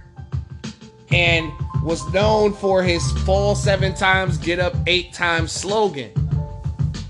It was known as Flash, one of the more great in-game dunkers of all time. It was a heavy contributor to all 3 of his championships.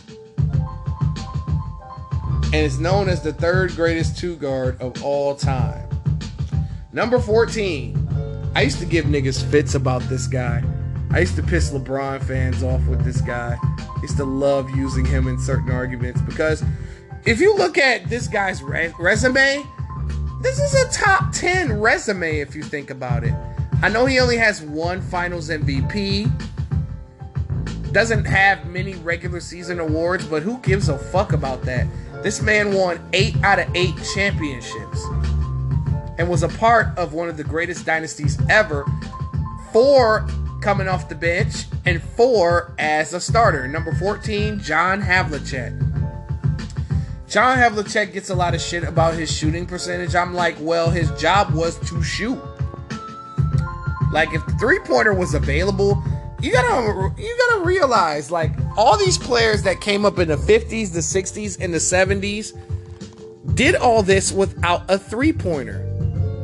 Just the fact that Jerry West and John Havlicek and Wilt Chamberlain and Bob Cousy scored all these points without a three-pointer, you gotta look at that shit kind of different. And then Havlicek also played in 2 different eras of basketball. Like the old school NBA and then the ever-changing NBA with the, when they added teams. And he played in the 70s where it was a lot of scoring. And the fact that he won 2 rings without Bill Russell also says a lot about his resume as well. You know, they use that Havlicek and Jordan comparison, and I just laugh at that. I'm just like, 2 different guys, 2 different contributions. Even when Havlicek became the number 1 option, he still won a championship. He won 2 of them. Number 13. You could say that this guy is probably top 5 most hated all time. Because he was a sneaky motherfucker. He'd kill you with his smile and then go out in the court and do sneaky shit. Number 13, Isaiah Thomas. Now, a lot of people, if not for Steph Curry, you would say that Isaiah Thomas, pound for pound, was the greatest little man to play basketball. Like, he got to win 2 championships in the Bird Magic era and held back that Jordan era another couple of years before he took over. This is the only person to beat Bird, Magic, Kareem, and Jordan.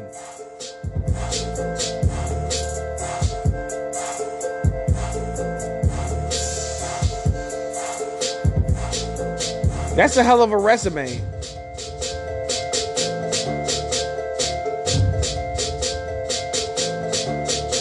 And you gotta give Isaiah credit. He's also a true point guard.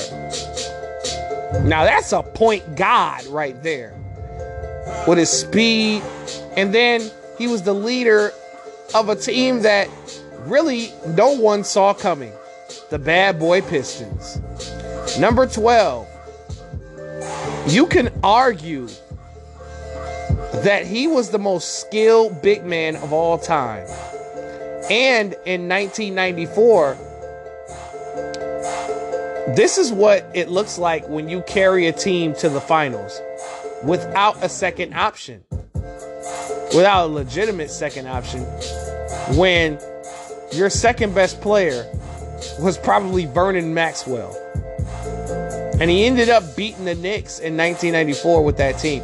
And he has a championship in 1995, of course, beating Shaq and Penny. Number 12, Hakeem Olajuwon. Hakeem Olajuwon would kill you any kind of way offensively and defensively. But my only knock on Hakeem Olajuwon is, okay, bro, before the Jordan era began, I mean, you were in the finals in 1986. You lost. Okay, then, okay, you know, the Magic and Bird era was dying out. How come you didn't get to the finals when Michael Jordan got to the finals to play them? 91, you had a shot. 92, you had a shot. 93, you had a shot. You won in 94, 95. Now, 96, 97, 98, 99, you have opportunities and the right teams to go back to the finals. You even got a team with Barkley and Pippen and still didn't make it. So that's my only knock against Hakeem.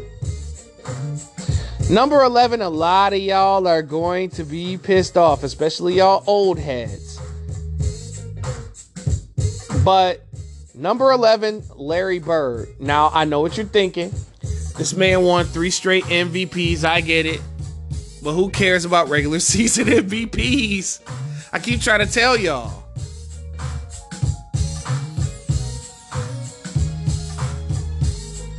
It's what you do in the trenches. And Larry Bird definitely did a lot in the trenches. I mean, he averaged a double-double for crying out loud. Definitely one of the top 5 greatest shooters of all time. Trash talking. I mean, honestly, his resume and LeBron's resume is very close. Except Bird ain't lose 6 finals. LeBron did. But however, I mean, Larry Bird is just a victim of time. You know, the game changes and other guys may come along and just simply surpass you. Now, I think that Larry Bird would give LeBron James the business in a series. But LeBron's accomplishments just outweigh Larry Bird's.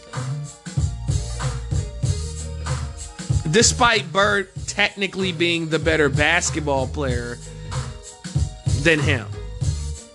But not as accomplished as LeBron and not as revolutionary as LeBron, despite him, you know, Bird's name being synonymous with Magic. Which leads me to number 10. Again, a lot of y'all are going to be pissed off. LeBron James. Now, yes, 6 finals losses have a lot to do with why he's 10th. Of course. Everybody wants to say it's not his fault, it's not his fault, it's not his fault. I'm not going to say it's 100% on him. But in a couple of those finals, I felt like LeBron should at least have 6 rings. Because he played in an era where he got to manipulate rosters. A lot of players didn't have that opportunity to do so. To not only do that, but to monopolize the league. Now, he revolutionized free agency and players being able to do certain things that other players couldn't do. But LeBron's main thing is his size, speed, and strength. And just being very athletically gifted. Now, his jump shot has been well improved, I should say.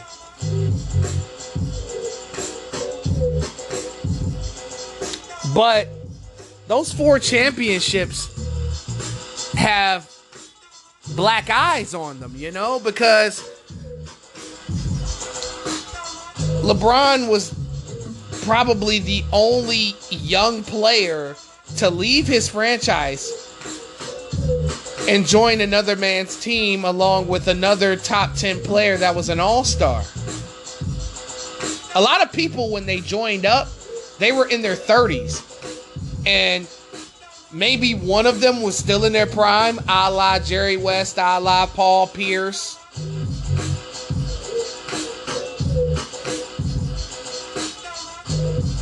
And I feel like LeBron James is also overrated as well.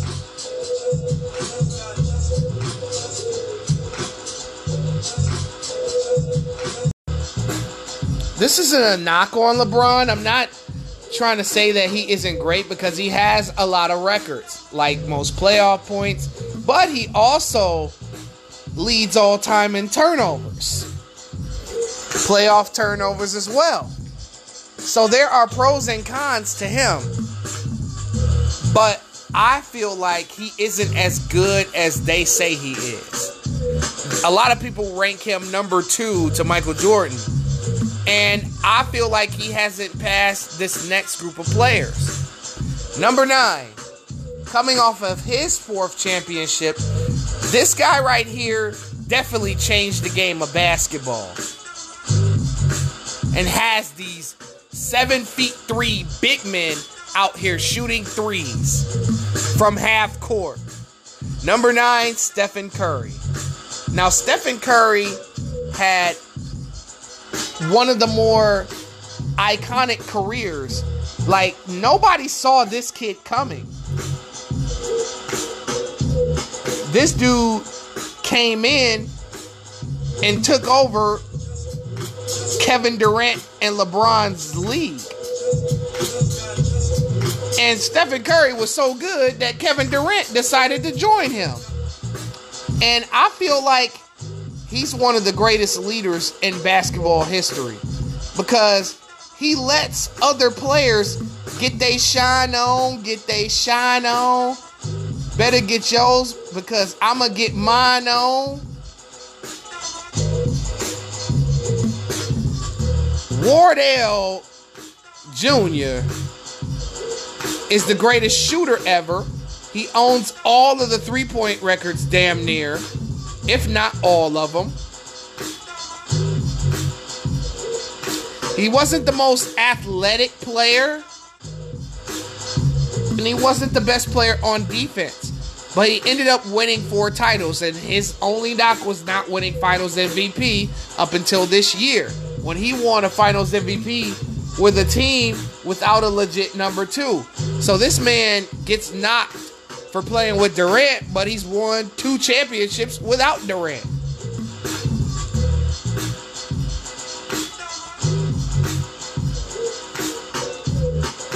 And I feel like that 4th title definitely was worthy of ushering Steph in to the top 10. Number 8. This dude in his era was the most dominant. He was the Wilt Chamberlain of the 90s and the 2000s. Number 8, Shaquille O'Neal. Now, Shaquille O'Neal wasn't always in shape, but when he was on the court, nobody, and I mean nobody, could stop him. Now, you could say that Shaq benefited off an era with a lack of a big man. I mean, it's why he's number 8, though. I mean, winning 4 championships out of 6, and then just being this big bruiser who could play some defense, and then off the court was pretty much a fun guy, which is a funny guy.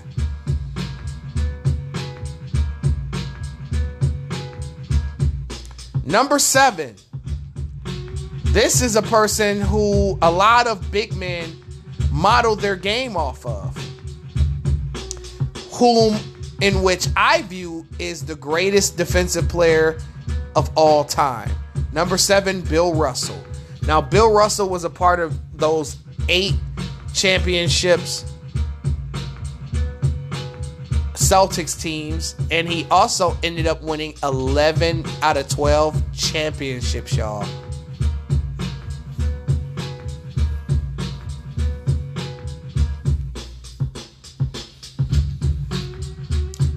Bill Russell may not have averaged 20 a game, but if you look at his career numbers, 15 points and 23 rebounds. Oh my Lord. Man, you got 11 rings?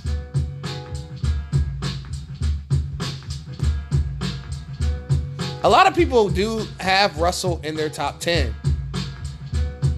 Number 6. This person in the new era revolutionized the power forward position and pretty much had the most bland game ever, but always found a way to win. I hate this guy, by the way. Like, I really have a hate in my heart for this guy. Number 6, Tim Duncan.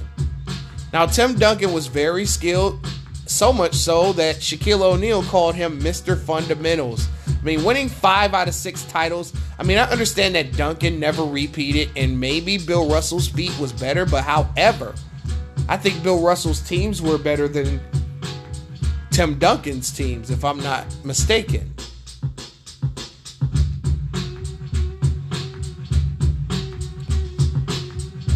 And Tim Duncan and the Spurs definitely played a special brand of basketball. And him being the leader of that and being the catalyst on all 5 of those championships and contributing heavy, not to mention being a multi-MVP, finals MVP.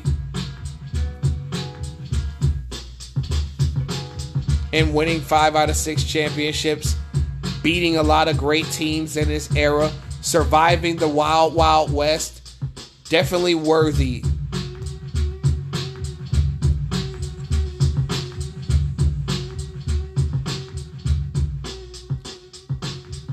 Number 5. Someone who I view as the greatest statistical player of all time. Like, this dude has many unbreakable records. Number 5, Wilt Chamberlain. Now, Wilt Chamberlain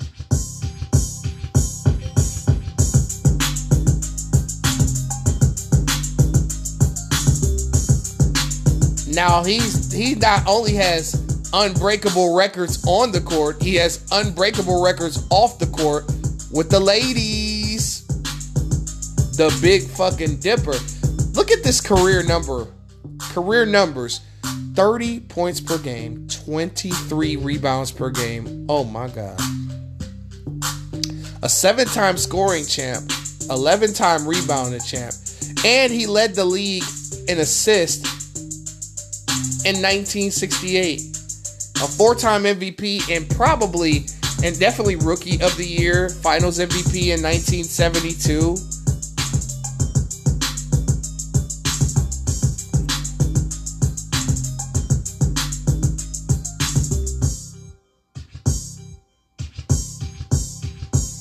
Like, Wilt Chamberlain had one of the greatest playoff runs ever because in the first round, he played Oscar Robertson and the Kansas City Royals, known now as the Sacramento Kings. Then the next round, he ended up playing the Boston Celtics team, who was coming off of their 8th straight championship and beat them with only 2 other players in 1968. Then he ended up going to the finals and beating Rick Barry.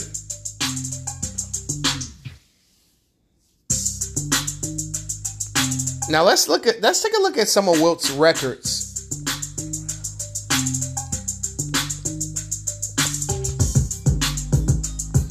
He owns 72 NBA records and 68 by himself.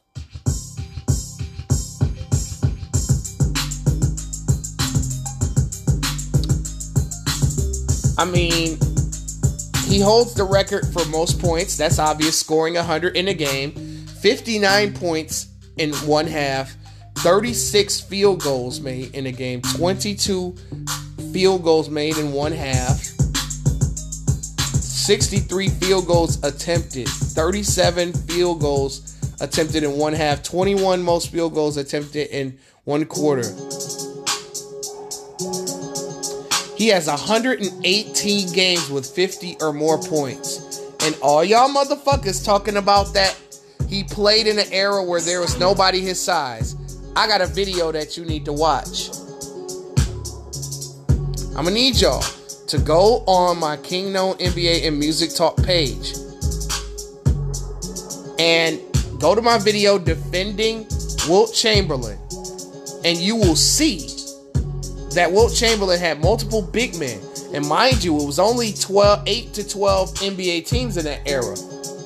And it was like 25, almost 30 big men in the league at the same time as Wilt Chamberlain. So I don't want to hear that shit. Let's continue on looking at this man's records.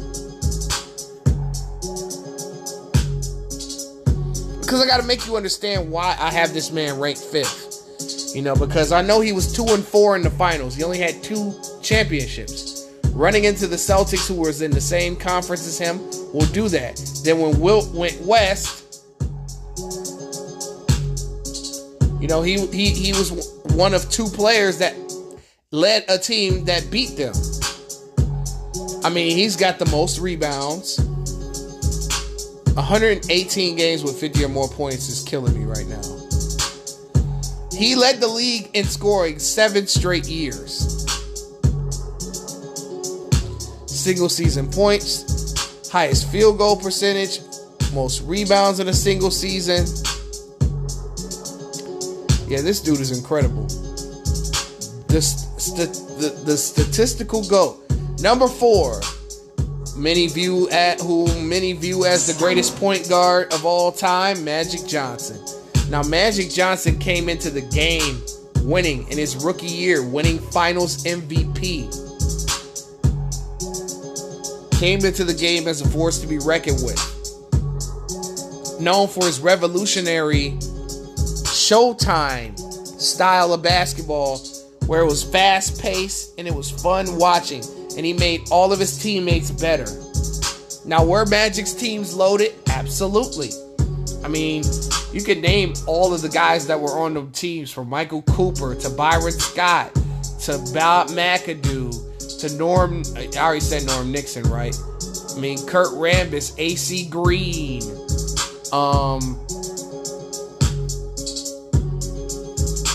Michael Cooper,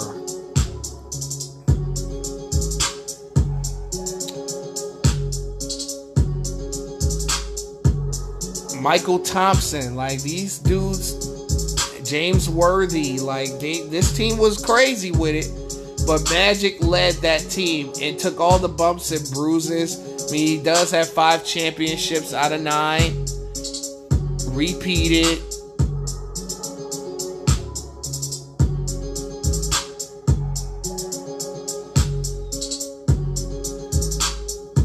Like, Magic definitely changed the game. Definitely had loaded teams. No. Didn't have much competition in his conference either. But however, when it came down to beating them Celtics, he feasted on them 3 out of 5.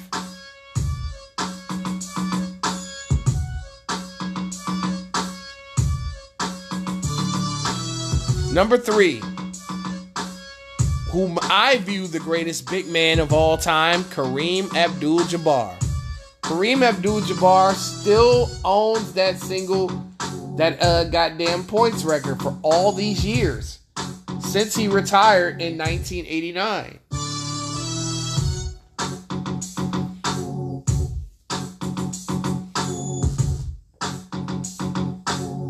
Kareem is known for that patented skyhook, decent on defense. Definitely revolutionized and changed the game, especially throughout the late 60s all the way into the late 80s. Definitely iconic.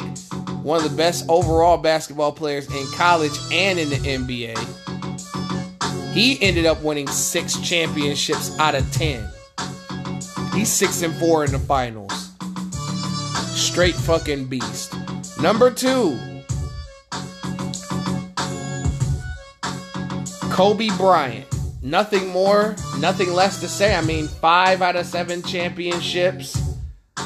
Played in the toughest era of the Western Conference and was able to escape the clutches of Western Conference basketball. I don't even have to break down who he played. You can just look this shit up yourself. I already have a video explaining who he played against. But Kobe Bryant was able to do what Michael Jordan did for our era of basketball. Now, you could question his leadership all you want to, but the Black Mamba was a killer, he was a predator, and he hunted all prey and took down all challengers.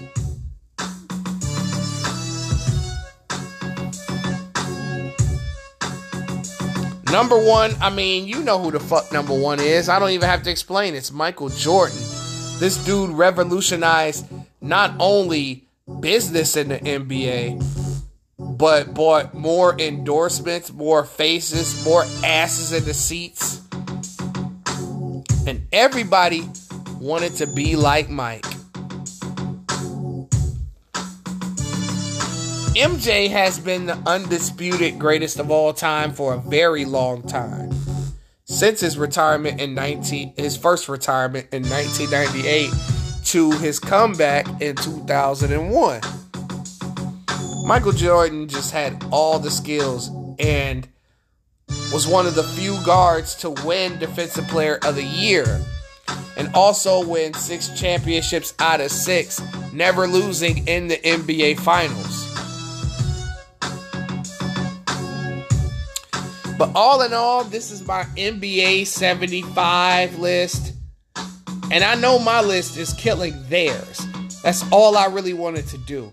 Now, a lot of y'all will disagree with a lot of my picks, and especially the order. Well, I just view greatness differently than you, bitch.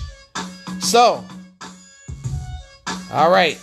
Once you get done listening to this, you'll probably be fucking asleep. But that's my NBA 75, and I'm out of here.